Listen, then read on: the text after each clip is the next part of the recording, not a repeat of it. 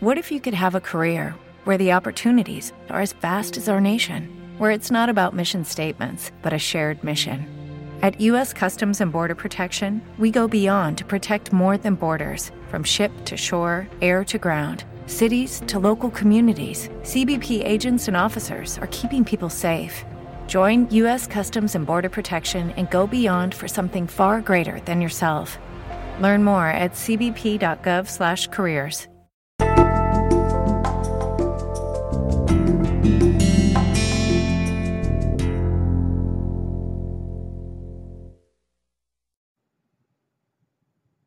Hi everyone, this is Rev Deb, and we're here for week 47 of our text keys. And so this week we'll be looking at chapter 28, section 4 through chapter 29, section 2. So before we get started, let's join together and be with the Holy Spirit, setting that intention for wisdom and clarity and certainly peace.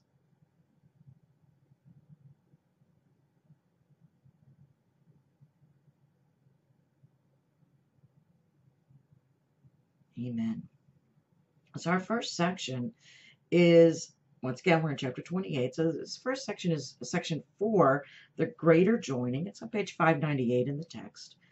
And he's talking here at the beginning, accepting the atonement for yourself means not to give support to someone's dream of sickness and a death. So basically, it's not jumping into the illusion with that person.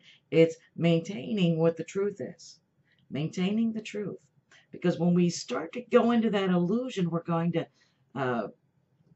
be caught up in the pain and the suffering and the judgment and all that comes along with that. We can observe it, but we don't have to jump into it with that person and go into that fear with them. And he says the dream is but illusion in the mind. That's all it is. And then he goes on in paragraph 3 and he's telling us, well, like you, your brother thinks he is a dream. We're all thinking we're a dream. He's like, but don't share into that illusion of himself. Don't share in what is false. Remember the connection that we share, not the bodies that are there, and I'm a body, you're a body, that kind of thing, but remembering to join in what is truth, in our brotherhood and the sonship. We think these bodies have created a gap, but there is no gap between us. There is no separation between us. He says, between your minds, there is no gap. So release your brother. Release him from the dream of fear. Do your part. Join him in that holy place, that sacred place where we are always.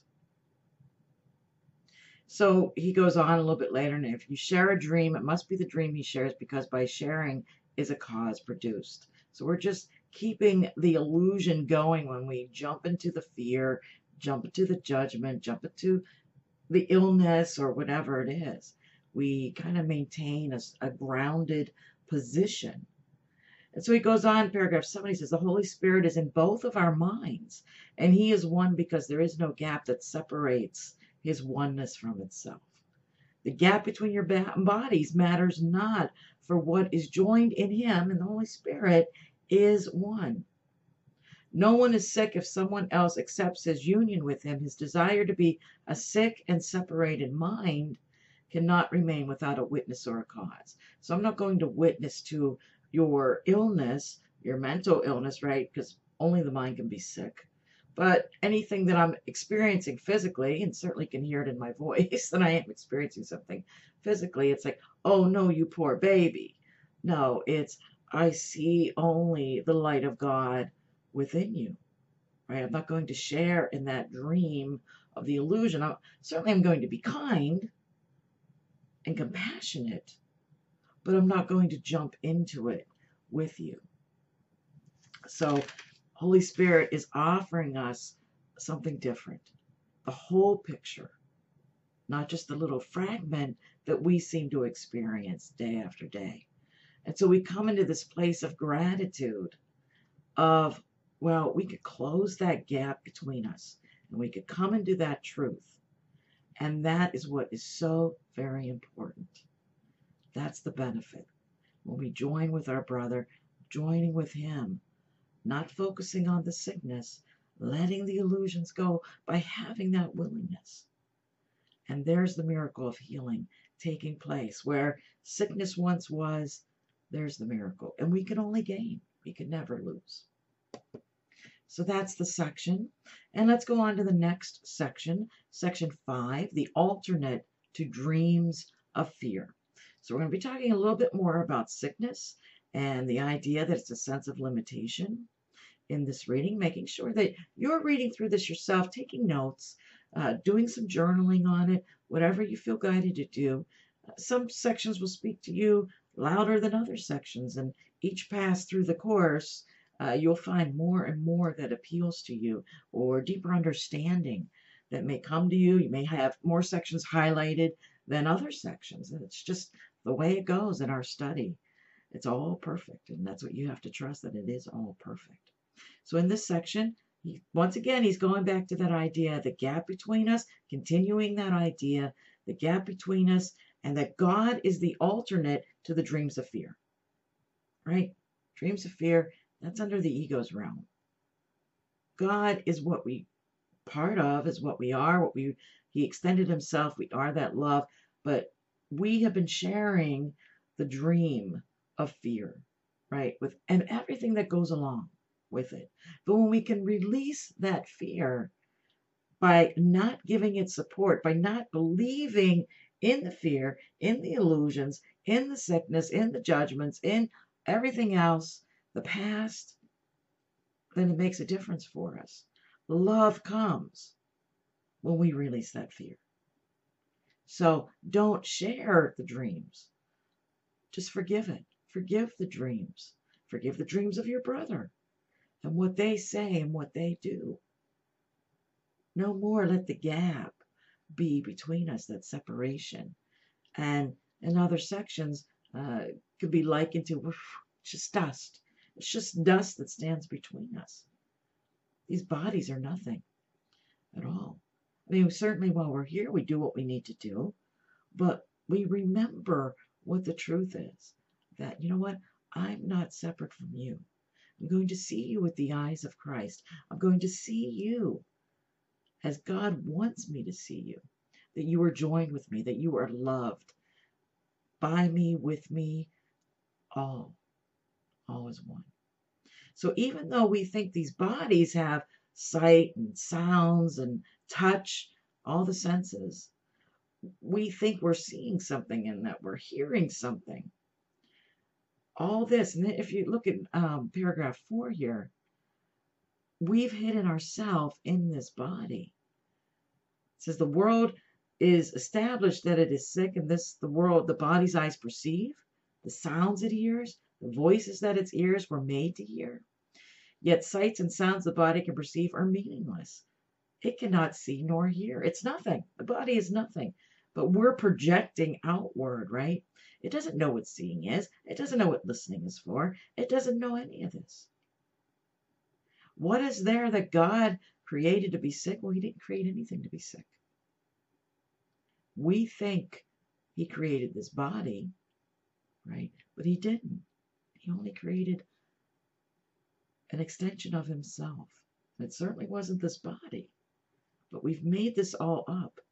Kind of like the movie Avatar, where they jump into those skins. You know, if you remember, they kind of a computerized tube or something that they lay in, and they're walking around in the world in their mind, in these robot kind of bodies, that sort of thing. That's kind of what we're doing, even though we're still.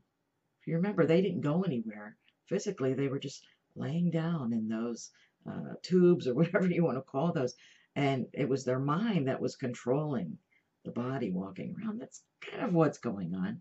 That's why a lot of course students did like that movie, because of what it showed us. Same thing like with the Matrix, that kind of thing. When they were plugged into the Matrix, that movie, same thing. It was all done in the mind, and that's what's going on. Very similar in idea, is that we haven't gone anywhere. that we're dreaming that we're going somewhere and we're doing these things, and we can be sick and we can be sad and we can be angry and interact with other bodies and all that. But meanwhile, it's nothing. There's no gap that separates the truth from us. So that's what that kind of goes on a little bit more with that idea. And so we have our next section, which is section 6. There on page 602. Section 6 is the secret vows. And so now he goes into, well, who's punishing the body is insane. For here the little gap is seen, and yet it is not here. It has not judged itself, nor made itself to be what it is not. It does not seek to make of pain a joy and look for lasting pleasure in the dust. It does not victimize. Goes on in God. We don't punish the body. That's not for us to do. It's to just realize that it's nothing. I mean, certainly while we're here, yeah, we're pretty attached to these bodies, but kind of raising our mindset above it a little bit, knowing, okay, well, yeah, I'm here, but I'm not going to put so much on it. I'm not going to put my hatred and my judgment on my body or someone else's body. And what we think we're hating, it's not the body. It's what it represented. It represented the little bit of mind that we wanted, that little bit of specialness that we wanted to call our own. And so we hate it, and we feel guilty about it.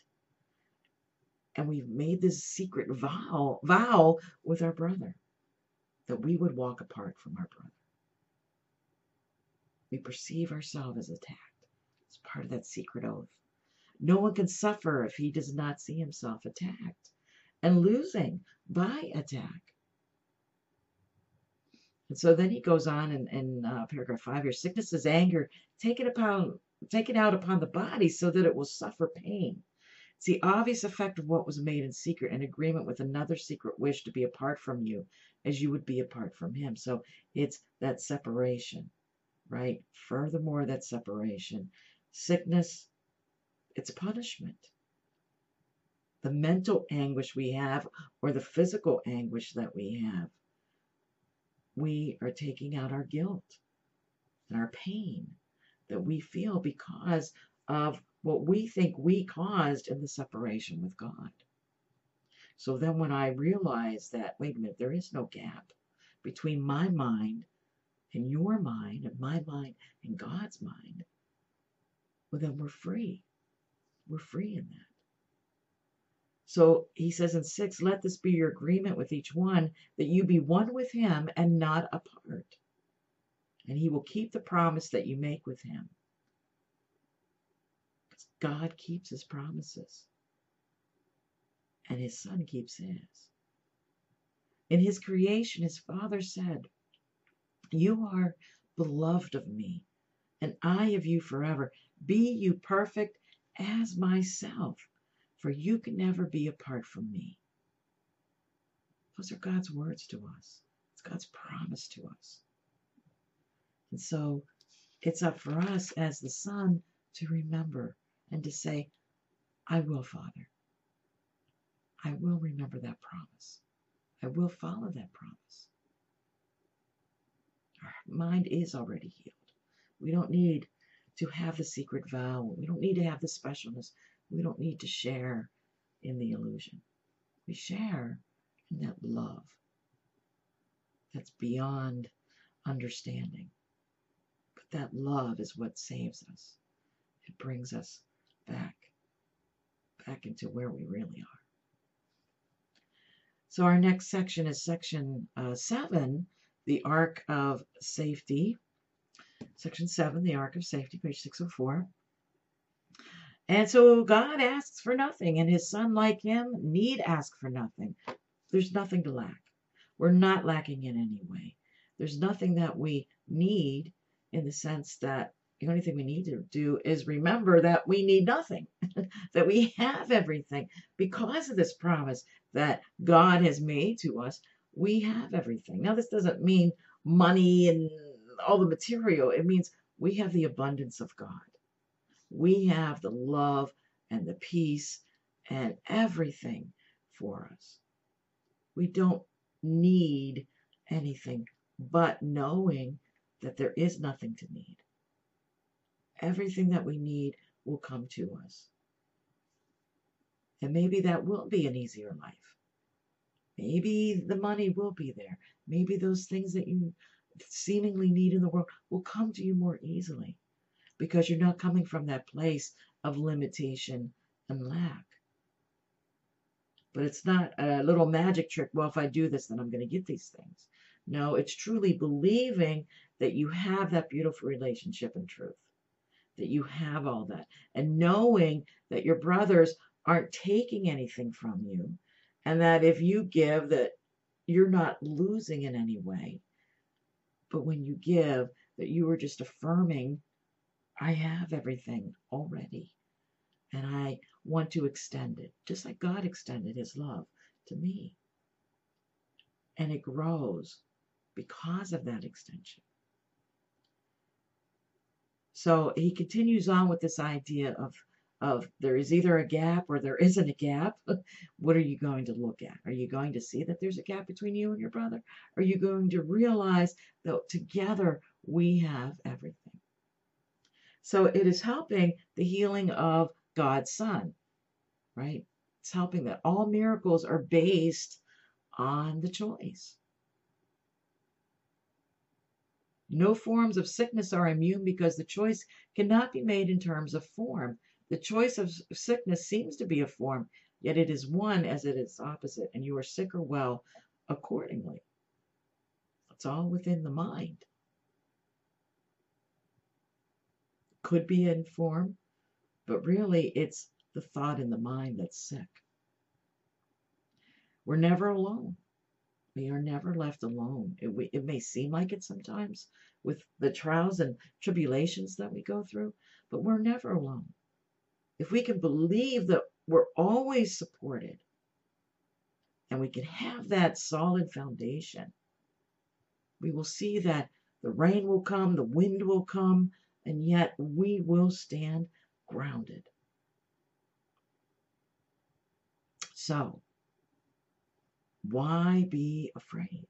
Why feel there's danger around every corner when we have that solid foundation in love?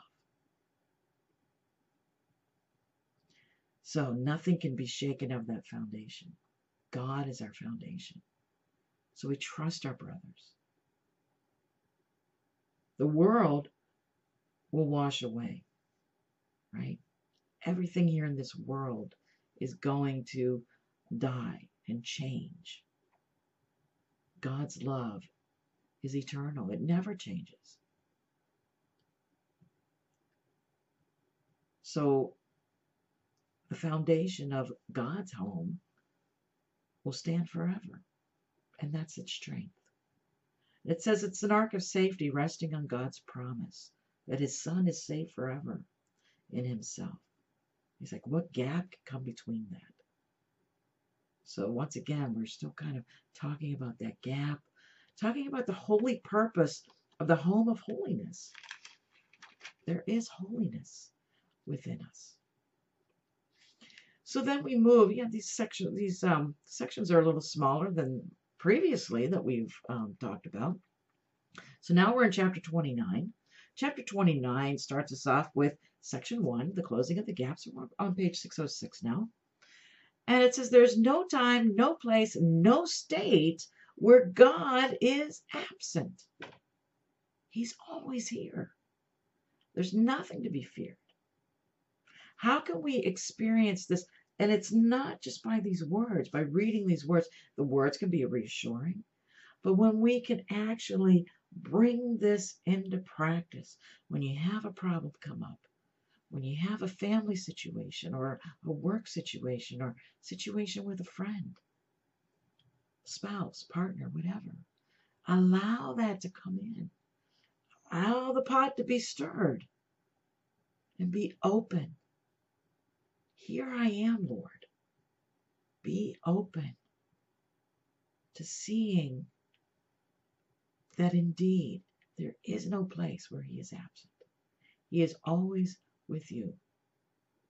There is no hate. There is only love and support. But we have been afraid of love. We think his love is treacherous. We think there's a game that he's playing with us. The only one who's playing the game is us. We are the one playing the game. We are afraid of God. We're afraid of his love. He talks about the obstacle of peace again. The fear of God, the greatest obstacle the peace must flow across. Still not gone. One still remains to block your path and make the way to light seem dark, fearful, perilous, and bleak. You've decided your brother is your enemy. All of the time. We could be watching TV, seeing a politician, and we think that brother is our enemy. We could be watching what's going on in the news. One of those brothers could be our enemy. Right? If we're in opposition, doesn't mean we can't have a preference or an opinion.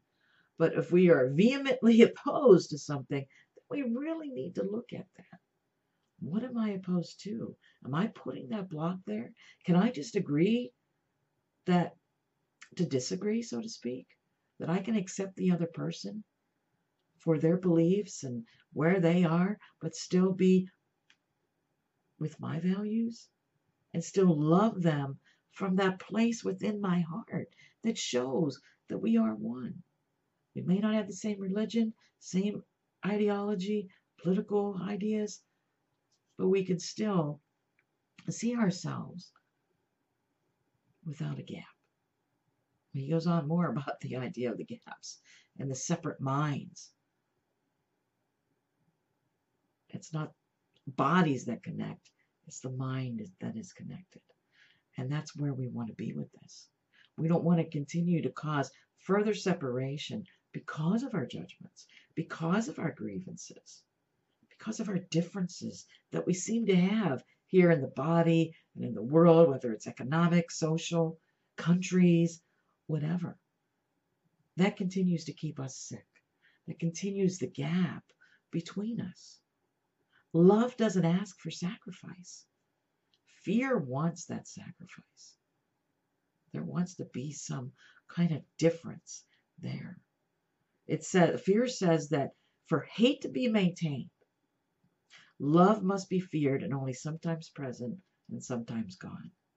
Love is seen as treacherous because it seems to come and go uncertainly and offers no stability to you. You do not see how limited and weak is your allegiance, and how frequently you have demanded that love go away and leave you quietly alone in peace. He has in quotes there, in peace. Now, I don't want to see that person as same as me. I don't want to offer them love. Do you know what they did to me? Do you know what they think? And that's where we go. We put up those defenses and those attacks instead of just accepting them who they are. We don't have to hang out with them. We don't have to be with them. What we can do is just have a preference, but still see them in that pure, holy, shining light that they are, that they share with us, that we know together that God is love. Whether they know it or not, we can go heart to heart in our minds. Say you have a family member that you've been estranged from. You can still love that person with the love of God and still not be with them or talk with them. So all we need to do is remember God is love. And so we have one more section in this week's reading here.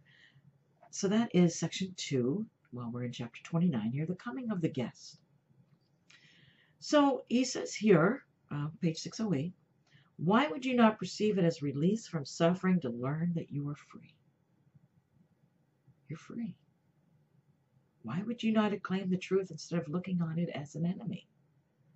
Why does an easy path, so clearly marked, it is impossible to lose the way, seem thorny, rough, and far too difficult for you to follow?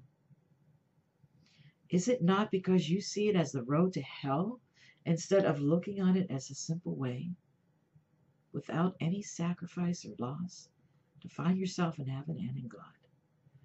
until you realize you give up nothing, until you understand there is no loss, you will have some regrets about the way that you have chosen. It's that simple. It really is. When we could just surrender and stop fighting ourselves about everything, about every thought that we have, every grievance, every judgment, all of it, and realize if I could just be neutral, if I could just be in acceptance, if I can extend love, I could be at peace. I can have peace. I don't have to fight my spouse or partner on every little thing. A toilet seat or a bill or whatever. Same thing with other family members and people online, on Facebook, whatever. If I make it a non-issue, the thing is that I've interpreted it that it's an issue and I have to take a stand. Now, granted, there may be things going on in the world that you want to work for peace or save animals or whatever it may be. You can still do that, but do it with love in your heart. Don't make it a war against something. What are you for? If you're for peace, do it from that peaceful place. So you give up nothing. All you've done is given up the illusion of what you've hung on to. Whatever that was, that decision that you made. It's coming into a very open place.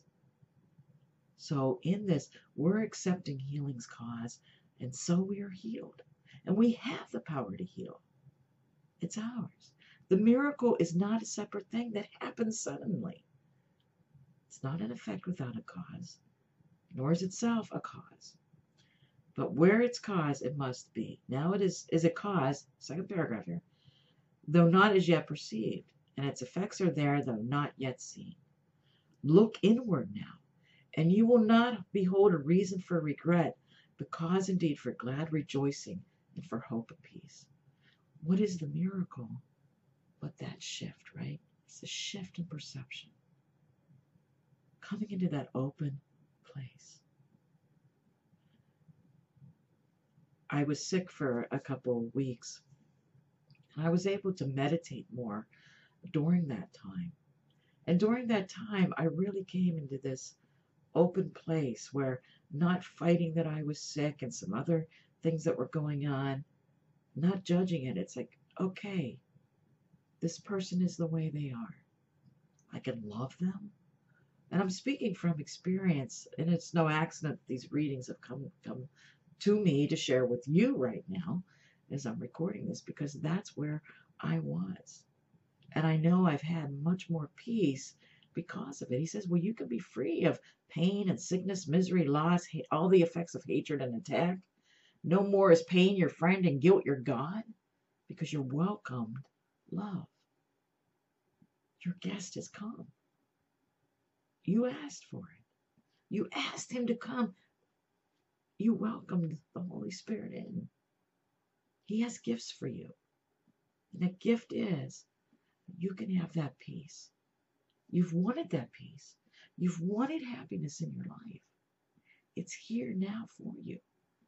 Open yourself up to it. Open yourself up. Give it now. This is the promise of God, a living God, that we have life, that we be free of suffering and pain. Now, you may say you're not suffering and in pain, but a part of you is.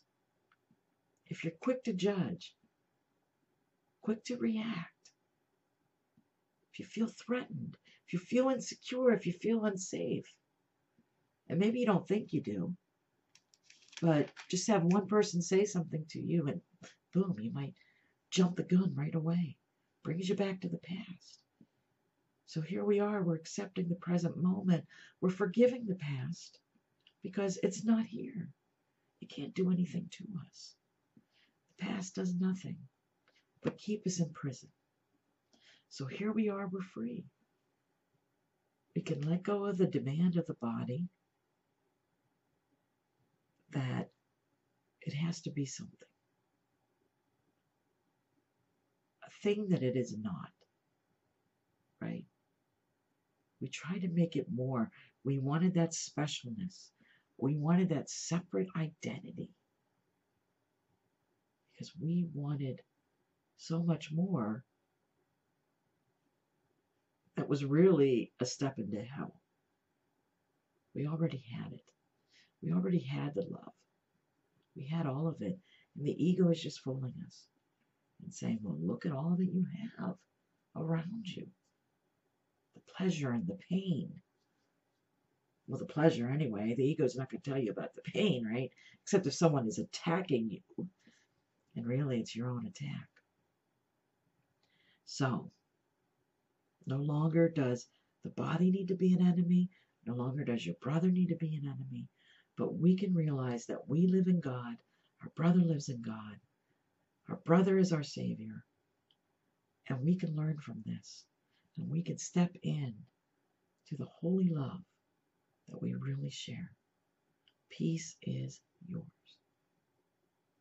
So next time in week 48, we'll be looking at chapter 29, section 3 through section 8. So thanks so much for joining with me, and I wish you much peace.